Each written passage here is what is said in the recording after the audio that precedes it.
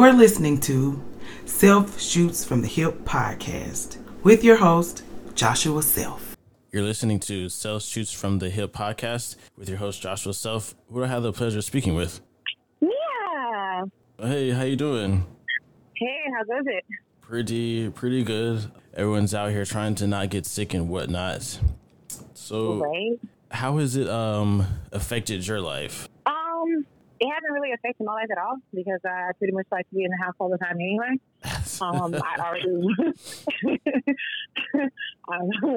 I wash my hands. I clean up. So it really hasn't affected my life. The only thing I can say that's different is with me being an educator.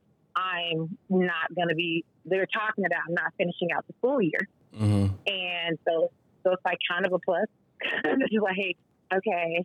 I mean, it's kind of a big change, though. Right. It's major, for the children and for us. But it's kind of like an extended summer vacation. So I would say that would be the only major change that I've experienced. Right. Okay. But other than that, like even on my off days, this is just like my off days. I'm in the house watching Netflix, minding my business, phone on do not disturb. Yeah. So, what, if anything, do you feel is good that could come out of this?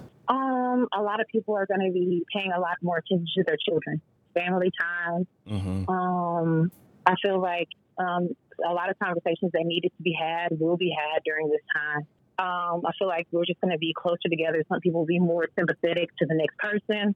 A lot of people are looking out for our elderly now instead of just, a few people here and there. Right. It's a lot more people like, hey, leave up the extra stuff on the shelf. If you don't need that many, make sure you leave some. Somebody might need that, or somebody might be on WIC, or somebody might be on a limited budget, or, if you can afford to get these more expensive things. People are looking out for one another more now. I would say that. That's good. That's good. More compassion, I would say. Yeah. So, of the things that you've seen change, whether in your personal life or in the world in general, like after the virus is all over with and everything's kind of settled down, what things would you want to kind of persist afterwards? The cleanliness. Yeah, I can get behind that. Yeah. I don't understand why we have to tell people to wash their hands. But the cleanliness, and I would say togetherness, and the people being more humane and looking out for one another, and less carbon footprint as well. Yeah, for sure. It can't go out as much. Like, people aren't playing when they say, like, the earth is here. It has been sick. We've been the toxicity in the earth. Yeah. So, just basically all the good. Okay. I guess you would say. Yeah. Well, thank you for your time and talent. Cool beats, no problem at all. Thank you for having me. Yeah. You were listening to Self Shoots from the Hip podcast with your host, Joshua Self. And I had to bring on another podcaster, Mr. Jeffrey Davis. What up? How's everything going? It's going, man. Hanging in there like a loose tooth. Yeah. So, we've got the coronavirus rampaging and all that. So I just want to talk to you for a second about your experiences. Like, how has your life changed now that so much, like pretty much everything is on lockdown, all these places are closed and everything. So how has things changed for you? Well, a lot. I own a gym here in Nashville, Tennessee, and a lot of small business owners, myself included, are going, shit, are we going to be able to make it for however many weeks or months we're going to have to stay closed? And, or do you try and stay open and get community backlash? And, right. There's like, it's tough, man. I think that I kind of have maybe an unpopular opinion about the whole situation. I don't know if you want to get into that or not, but, I think that well, you let me know if you want to go there or not. I think we got time. Right. We can be honest and frank here. Like, this is a very truthful place. I don't want anything less than the 100% unfiltered truth. So yeah, that's say what you got to say. Yeah, no, for me, it's I'm not saying that any loss of life is not tragic for people that lose people that they care about. It obviously is, regardless of the cause. But the math is not matching the hysteria, in my opinion. right? Like as of yesterday morning, according to the World Health Organization, 10,000 people approximately have died worldwide of COVID-19. And according to the CDC, which of course is an American organization, according to the CDC, just this past flu season that we're still on the tail end of technically, just this flu season, 30,000 people have died just in the United States of the flu. And we have a vaccine for that, right? So 3 times as many people have died in the U.S. this flu season than people that have died in the world from COVID-19. And the people that are dying from COVID-19 are the same people that are unfortunately at risk from any other cold, upper respiratory infection, pneumonia, flu, whatever. It's people that are elderly or people that are unwell or have some kind of other underlying issue that puts them at risk, right? Right. This is not like the avian flu that actually was killing people that were young and healthy and didn't have any pre-existing condition. Though we didn't lock down the world for that. So true. I don't understand where, relatively speaking, something I didn't understand I'll say that for a second down the road, but something that I didn't understand or didn't know till yesterday was I was like, it hit me. I went, how many people die in the world every day? I wonder. And so, you go to the almighty Google and go, wow, 150,000 people die every day, which doesn't seem realistic, but like I've checked it to 3 different sources and that's the number, right? And I'm like, okay, it's tragic, right? Anyone that loses someone they care about, that's a loss. That hurts. But what I'm afraid of and what I see happening and what I think is going to continue to happen with COVID-19 is the people that are losing their jobs, losing their livelihoods, losing their businesses, losing their entire way of life because of the mass hysteria is going to impact drastically more people than people that actually get ill and or unfortunately pass away from COVID-19. I mean, we're looking at coming out of this thing in another massive recession, if not Great Depression, all over again. And, a lot of folks in the world and the country live hand to mouth, and a lot of places I know are doing, well, we won't charge late fees on missed payments or this or that, but you still got to pay your bills when it's all said and done. Yeah. I mean, what do you think about it? I'm sitting here going, I wonder if my gym's going to survive, and I live in Nashville, Tennessee. There's 200 confirmed cases of COVID-19 in all of Tennessee right now. Right. And half of them are in Davidson County, which is Metro Nashville. And our very first person that died of COVID-19 complications was yesterday.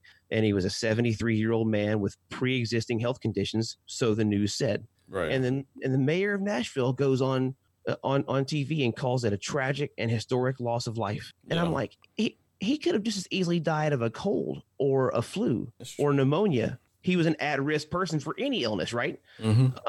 And so it feels like the media and the politicians are just, in my opinion, just trying to spin this up into a bigger and bigger and bigger tizzy. Not that I think, sure, it should be researched, it should be followed. We should develop vaccines and medicine and treatment protocols. That is all true. But 10,000 people dead in 3 months in the world, in the grand scheme of things, there are things that are killing way more people way faster right now. It's true.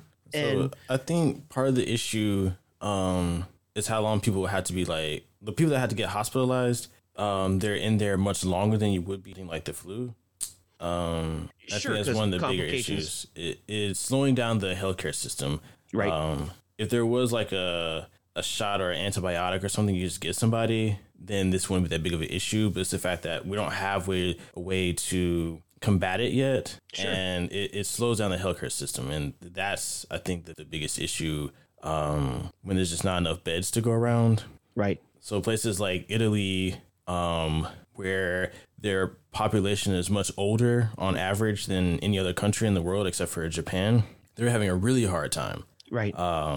And I think that's probably the biggest issue. We don't want to overfill our hospitals and whatnot. Oh, I totally agree. But for me, like, I work in pharmaceuticals, so I've only been working basically, like, this time of year historically is pretty light, because you're coming out of the flu season basically. But But unfortunately, because of this, instead we're all working 12-hour shifts, basically 6-7 days a week. So I don't like how things are going. I can understand it in some ways. I think part of it is social media and whatnot. Like as social media gets bigger, I think it'll be easier for certain things to get out of hand in terms of like the general perception.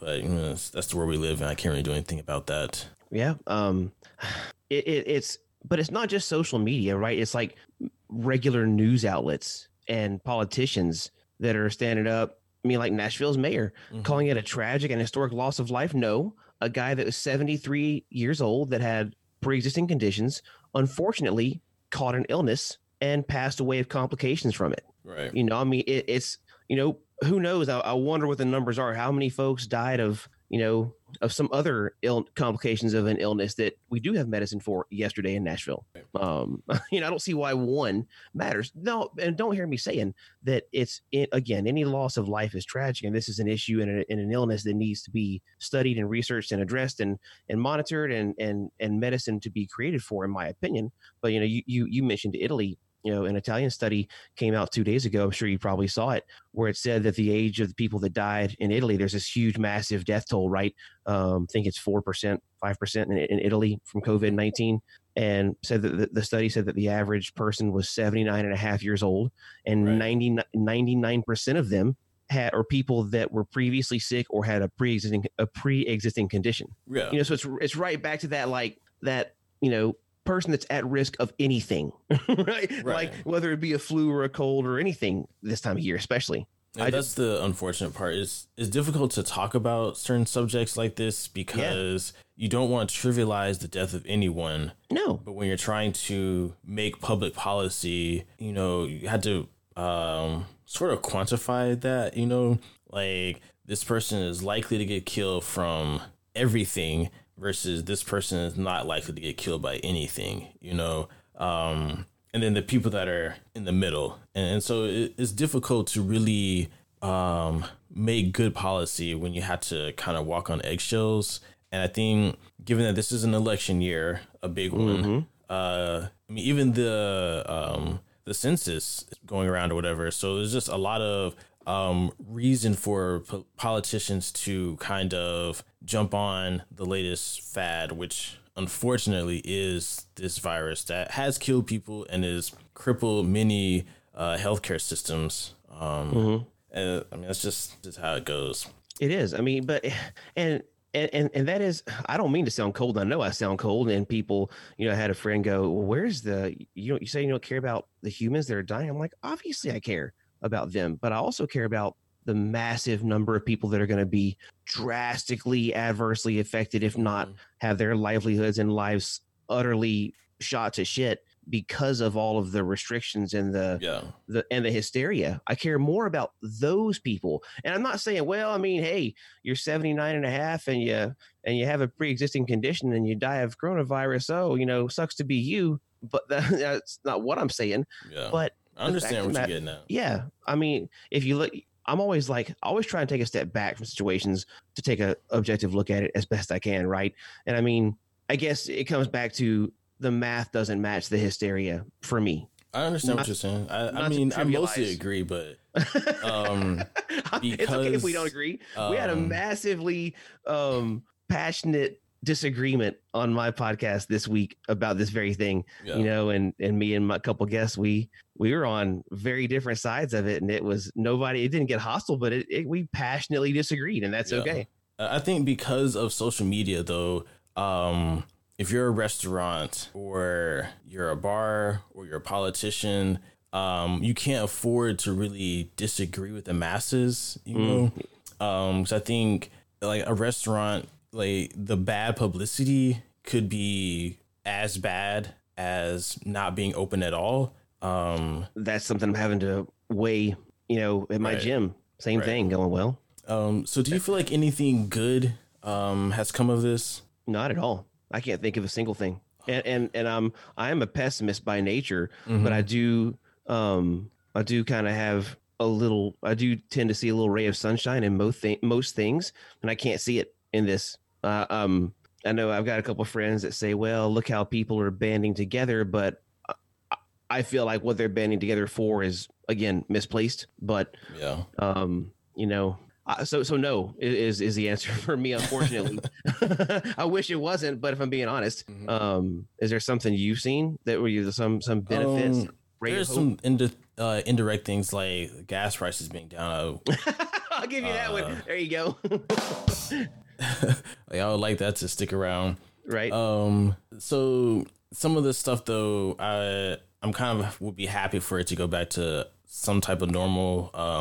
Like I'm not big on like hugging and stuff, but the idea that I can't even like, dap somebody up or whatever, or that kind of thing is just like, man, I mean, I get it, but it just feels very weird and kind of off-putting. When you see like your friend or whatever that you hadn't seen in a while, like, usually like, fist bump or handshake or whatever. And right now it's just like, I guess frowned upon. It's not like illegal or anything, but right. I don't know. Who knows? Give it a week. Yeah. I do think the uptick in delivery services, though, I hope that sticks around. I think it's just really, really convenient for a lot of businesses and like, grocery stores and whatnot. I feel like that's the way of the future anyway.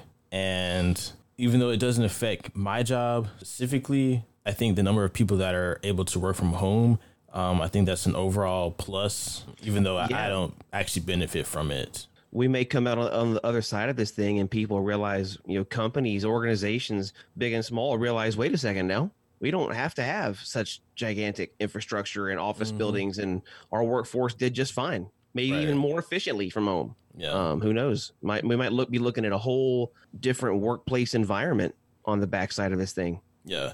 I had someone else on the show earlier, Travis, mentioned to me about like disabled people who typically can't work like most regular jobs.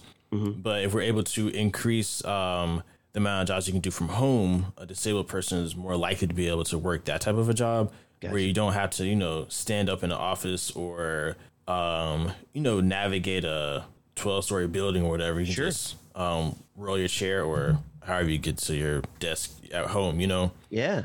That's a great point. So I think there's a few things that can come out of this that are positive, but it overall feels like a negative. I mean, the stock is down and everything's closed. And I keep thinking, like, do I want to take a trip? Because I don't want to be the one person that does, and everyone's looking at me like I'm a madman. I'm like, the ticket prices are right really now with good prices. Like, getting to Hawaii and back for under $400 is insane. Right? Like that never happens. And I'm like, well, I can do it right now, though. Right.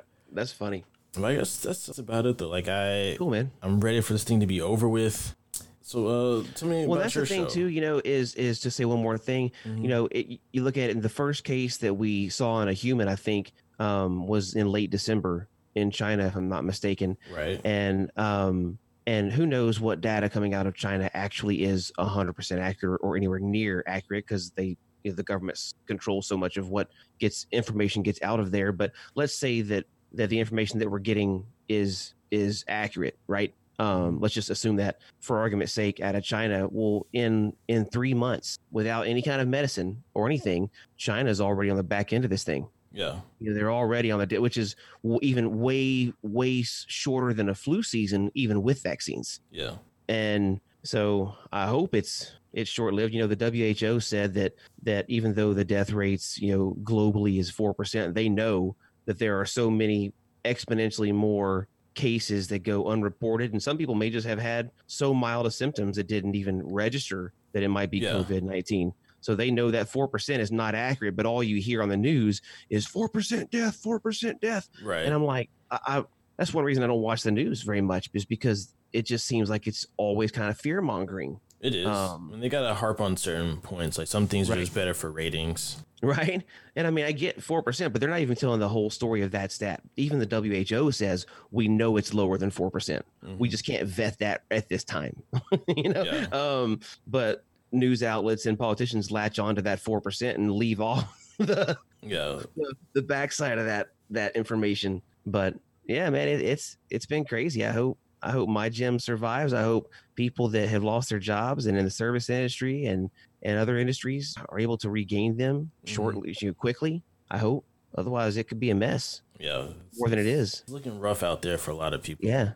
So tell me about your show. Where you wrapped it. Yeah, man. My show is the Functionally Dysfunctional Show, and sounds like a lot like what you do. You know, we it's me and oftentimes a good friend of mine. He's on about 80% of the episodes with me, but we have other guests on episodes also. We just talk about real shit, and everything from religion to philosophy to fitness and aliens, right?